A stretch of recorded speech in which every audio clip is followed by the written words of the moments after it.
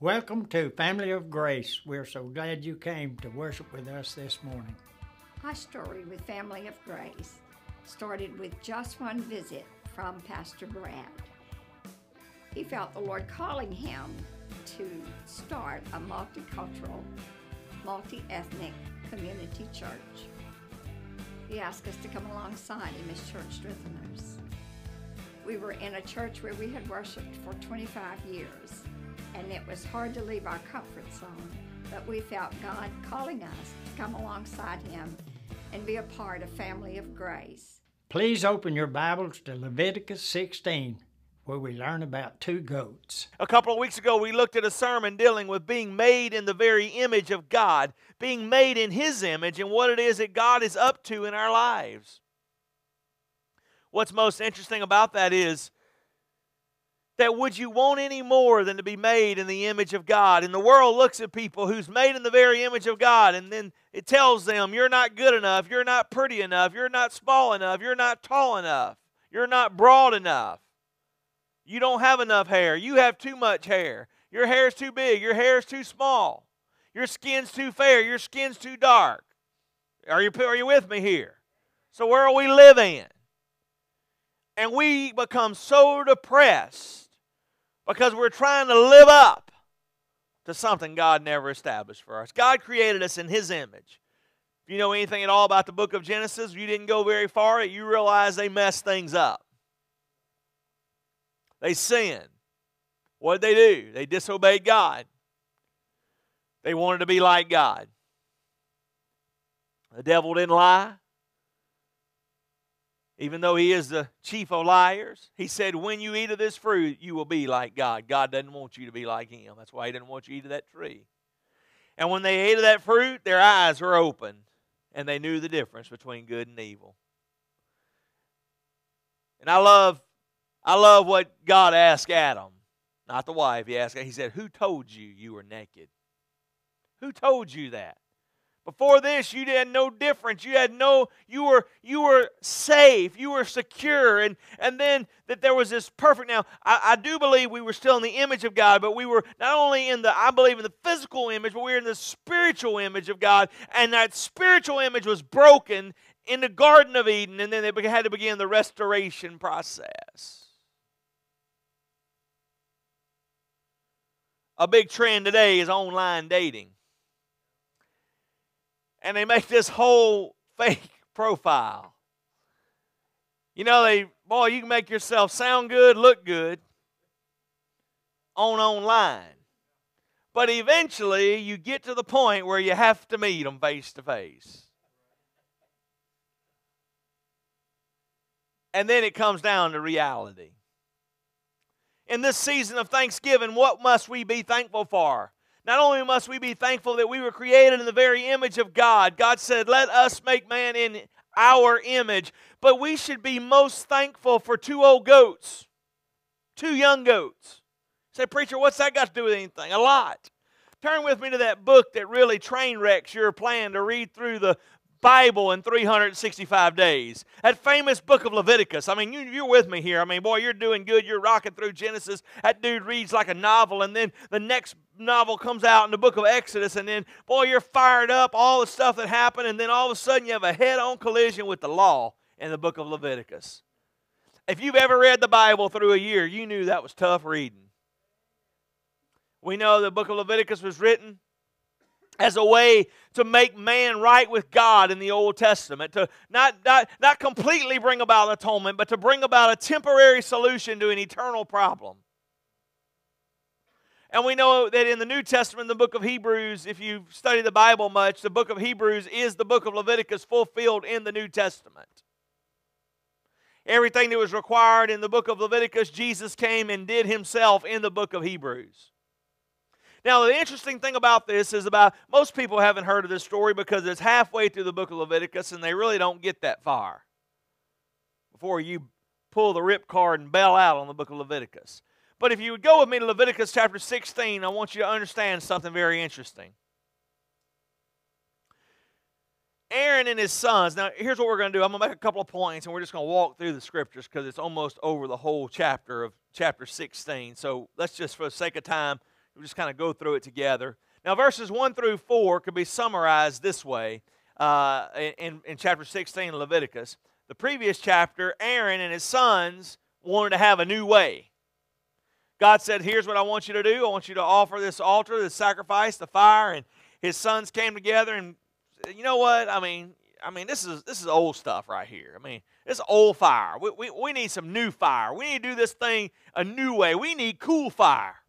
And so in the way of bringing about cool fire, they abandoned the old fire. And let me just tell you, they ticked God off.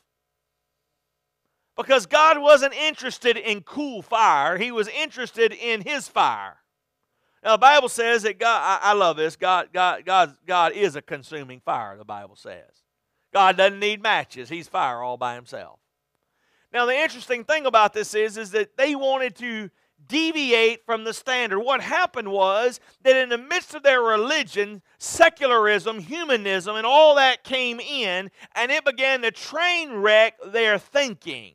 It began to train wreck the pathway that God had for them. I want you to realize something today, my brothers and sisters in Christ, that the world will slip in and the world will train wreck your spiritual journey, your spiritual heritage, and everything that God has for you.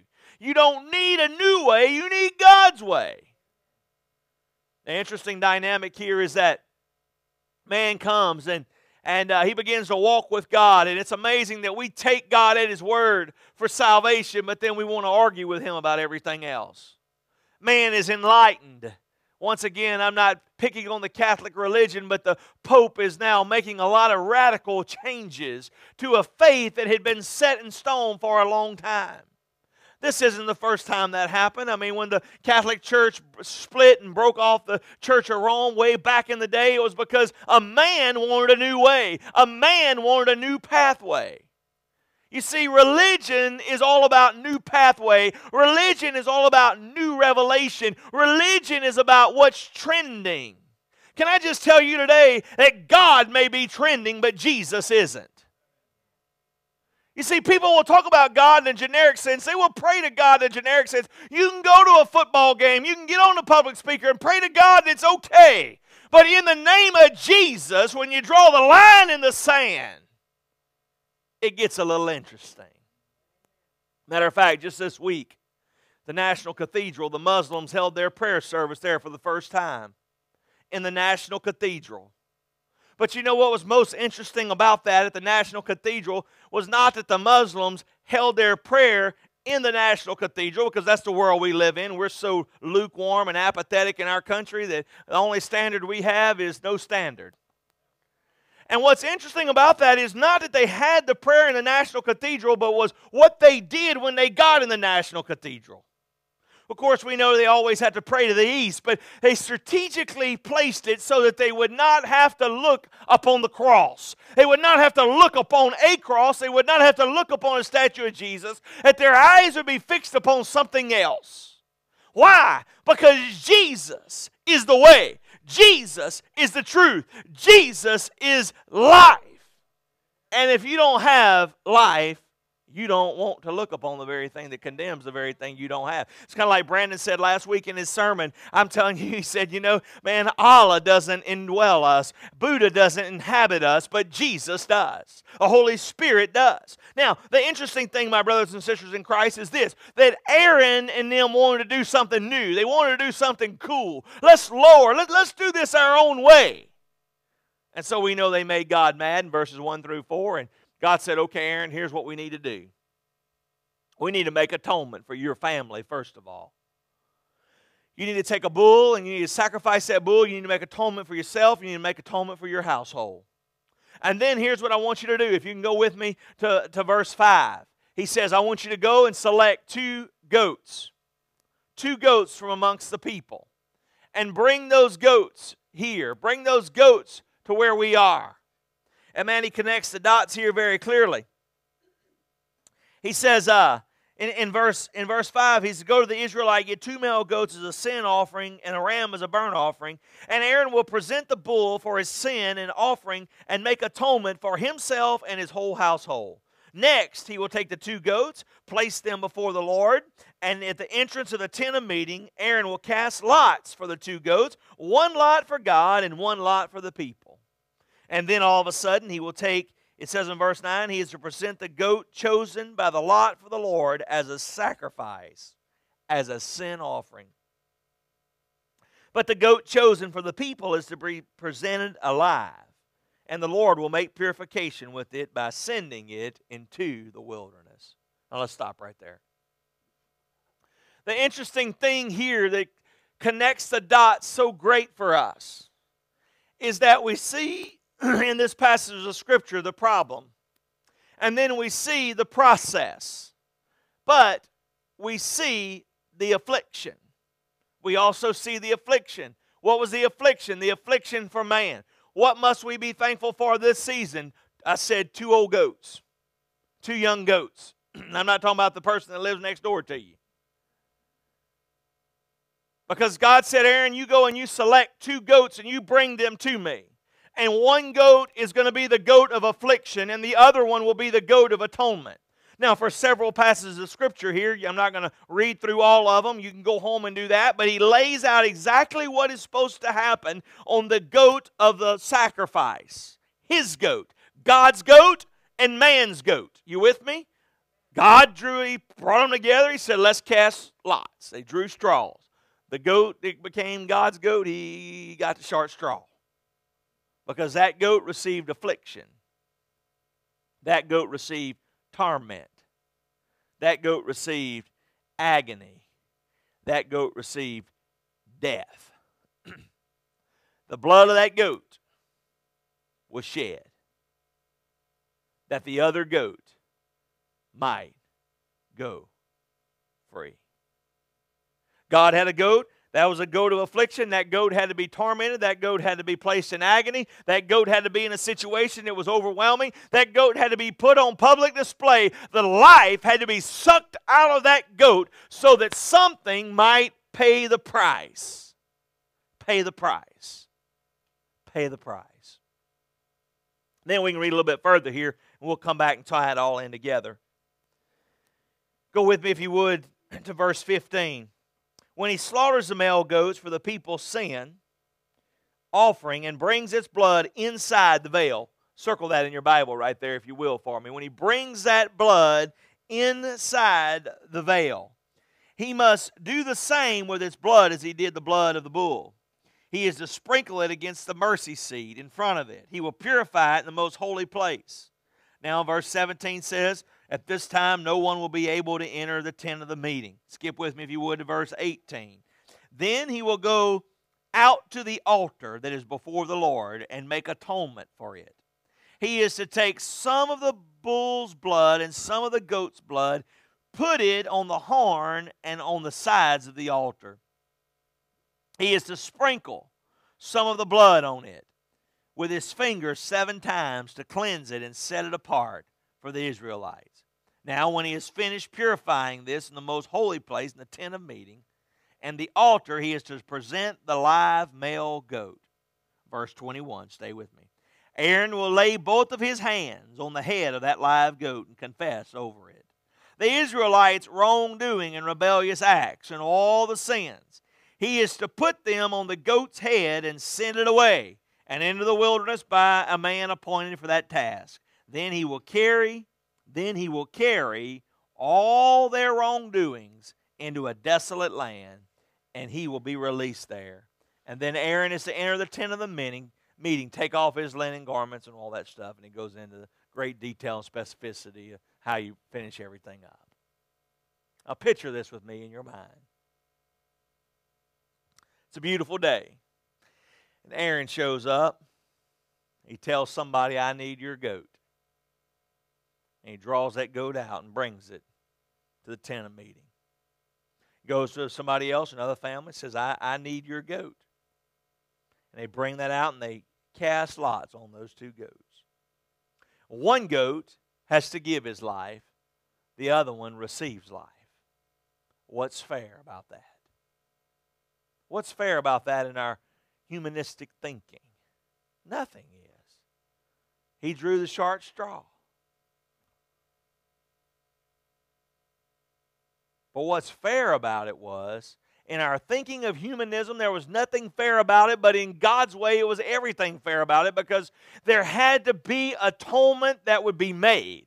The atonement had to be made for the sins of the people. Now, understand something here very clearly, that what Christ was doing was painting a picture in the Old Testament of what would have to happen in the New Testament. It was a typology with these goats of what Jesus Christ would fulfill. Now, Jesus said, I didn't come to do away with the law, but I come to fulfill the law. I come to fulfill every ordinance of the law. And so in the Old Testament, we see a bull and we see 2 goats, but in the New Testament, Jesus Christ became the high priest and the lamb that would be slain.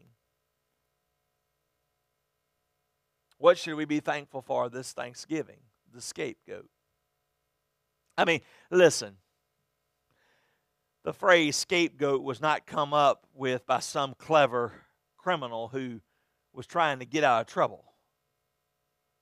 You've probably heard that statement before. You may have made that statement before. Man, my boss made me the scapegoat. I did nothing wrong. I showed up early for work. I worked hard, all these things, but somebody had to be a scapegoat for him to keep his job, and that was me. I paid the price. Listen, that was not some trend. That was not something trending that popped up on Twitter recently. The scapegoat goes all the way back to the book of Leviticus, because one goat was able to escape. But understand something about that one goat escaping before you get too excited. The Bible says they would take that one goat and they would spill his blood all over the place. He would take that blood and he would enter behind the veil, that big thick wall, that big thick curtain. He would enter behind that veil. The other goat they would take out in front of the assembly after atonement was made, and Aaron would get down there beside that goat and he would lay his hands on the head of that goat. And when he would lay his hands on the head of that goat, he'd begin to confess the sins of the people. Oh, Lord Jesus, forgive Susie of idolatry, adultery, fornication, uncleanness, drunkenness, lying. And begin to confess over that one goat. One goat paid the price. One goat escaped. But he didn't escape freely.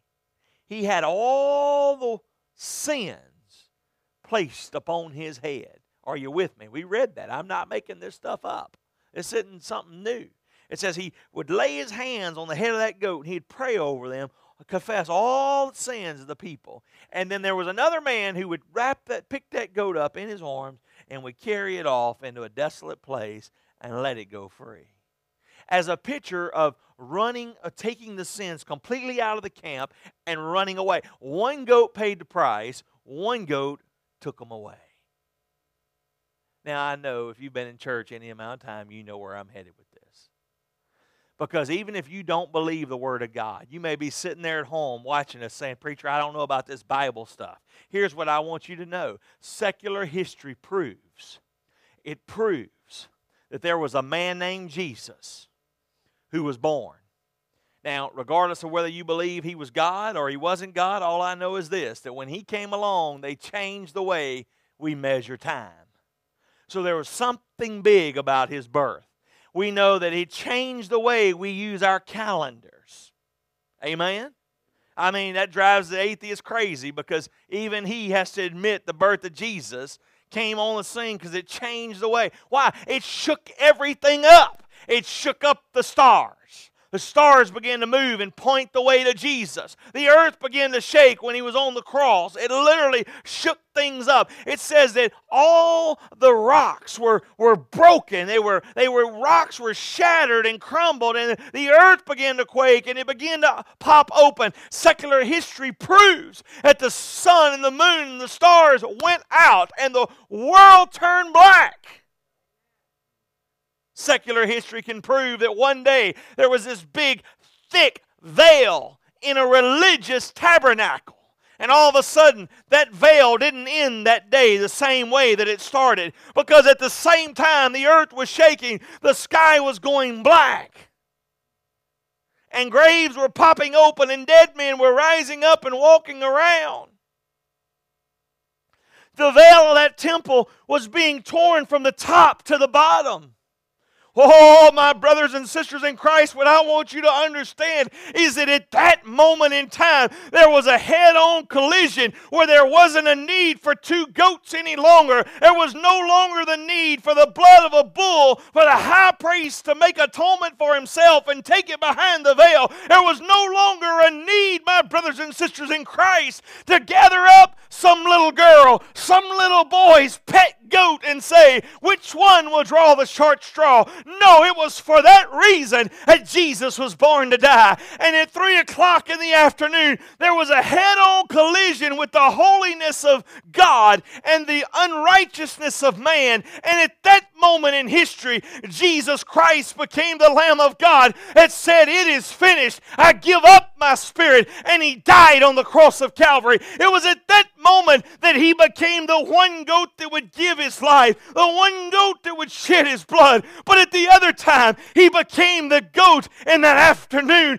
who was placed down into the heart of the earth. And in the heart of the earth, He carried away our sins. What sins are you talking about? Jesus said, I don't remember them anymore. The Bible says in the book of Hebrews that the devil is the accuser of the brethren. And when he comes before us, I tell you what Jesus says, for the blood-bought saint of God, he looks the devil right in the eye. He says, I hear what you're saying, but what sins are you talking about? I don't remember them anymore. In the book of life, they've been blotted out. I don't remember them anymore. Thank God I am free. Thank God I am free. Been washed in the blood of Jesus. I've been born again. Hallelujah. Hallelujah. Thank God I am free. I'll tell you why the veil was torn. Because Jesus was kicking that dude open. Because you see, my brothers and sisters in Christ, it was that moment in time when the unrighteousness of man ran into the holiness of God, and a sinless Lamb of God, the Bible says in 2 Corinthians 5, He made Him who knew no sin to be sin for me, that I might become the righteous child of God. And then the Bible also teaches us that we no longer needed Aaron. Because not only was Jesus the Lamb that would pay the price, not only was He the Lamb that would carry our sins away and place them in the heart of the earth, not only was He the Lamb, but He was the high priest who rose up under the order of Melchizedek according to the book of Hebrews and all the way back to the book of Genesis. That crimson thread rolling through the Bible, and Jesus Christ became the high priest and the high priced Lamb that was slain. Oh, yeah. When you gather around your table this Thanksgiving season,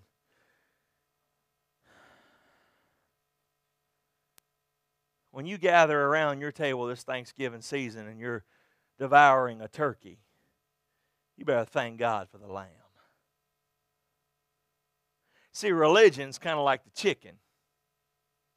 Jesus is a lot like the pig. I mean, you know the conversation. One afternoon, the chicken and the pig was having a conversation, and the chicken said, boy, it sure takes a commitment to keep breakfast going. Having to lay these eggs every day. Lay these eggs every day. The pig looked at the chicken and said, son, you know nothing about commitment. It takes a sacrifice to bring home the bacon. To bring home the ham for breakfast. See, religion is a lot like laying eggs.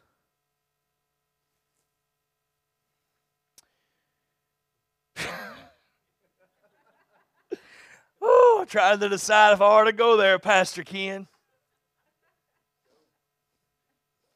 There wasn't nothing worse than as a boy having to gather up the eggs. They're not pretty and white like that when you see them in the store when you pull them out of their laying crates. You have to take them home and clean them up because they're covered in a whole lot of stuff. Religion will cover you up in a whole lot of stuff. It'll get you high, leave you low, but Jesus will set you free. Jesus will set you free. One takes commitment. The other one takes a sacrifice. It takes a commitment for you to be part of a church. It takes a sacrifice for you to be part of the kingdom of heaven. Why don't you stay right there and preach a minute, preacher? You understand what I'm saying. Aaron had to go and take that linen of ephod. I'm not going to read it all. Go read what he had to go through in religion to just get dressed up enough to go behind the veil. I stopped reading where it went into great detail what he had to go through after he went behind the veil. Religion will put a robe of religion, a place upon you, but Jesus will cover you in a garment of righteousness. Religion will keep you busy. Jesus can keep you holy. Religion may be a tool that introduces you to the Lamb, but it's not the one that brings atonement. Because you see, every year, they'd have to go back and gather up another goat. They'd have to gather up 2 goats and a bull. And they'd go through this whole thing again. Matter of fact, you read the end of this chapter, it says, keep this as an ordinance. Keep this as a statute. And every year, they'd gather up a couple of goats. They'd gather up a bull. And they would go through all this. Today, my friends, God's goat received affliction. God's goat received torment. God's goat received agony. God's goat received death. Man's goat received life. It received joy. It received freedom. It received a way to escape. God looked at us, handcuffed to sin. He said, you know what? I'm going to make a way. I'm going to put an end to this slaughterhouse religion once and for all. No more bulls will have to die. No more lambs will have to die. No more goats will have to die. Because, according to the book of Colossians, it says,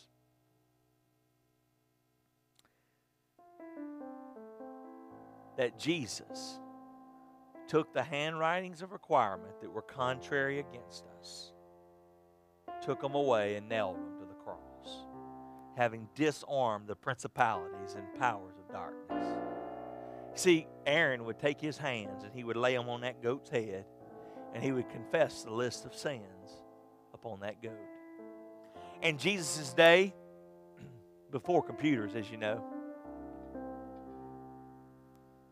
they had no way of filing the crimes. So they would take a handwriting of requirements, what they called it, and they would nail it to the prison door above it, or the dungeon. They'd attach it there.